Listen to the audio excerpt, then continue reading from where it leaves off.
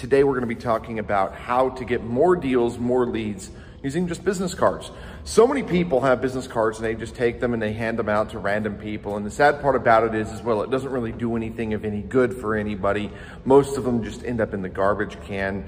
You see when you go to real estate deals, the kitchen counters just full of, 30, 40, 50 business cards, from the mortgage people to the title people to the insurance people to the contractors to the realtors and so forth. And the cards just really just go in the garbage at the end. The best way, and this is going to be short and sweet, the best way to really get your bang for your buck for your business cards is to just go to your friends and say, that are business owners, and say, hey, do you have a big stack of business cards just sitting in a drawer that you could, trade me? And they'll go, of course, they'll go, what are you talking about, trade me? Well, here's the deal. I'm going to take 50 of your cards and I'm going to give you a stack of 50 business cards of people that have given me cards over the last 6 months, a year, or whatever.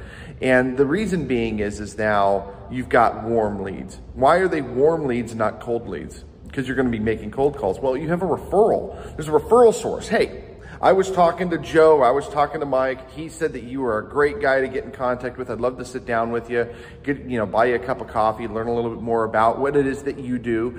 Maybe you can help me, help you, help you, help me, kind of thing, right?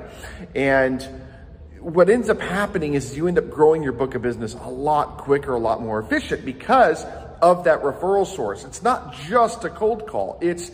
I've taken the business cards from Joe or from Mike or whoever, and I've turned around and given him, and he's going to do the same thing with the leads that I gave.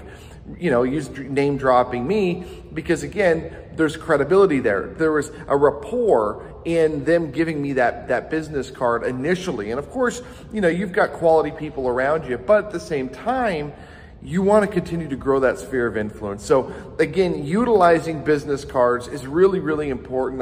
It's a very impersonal way to communicate your business.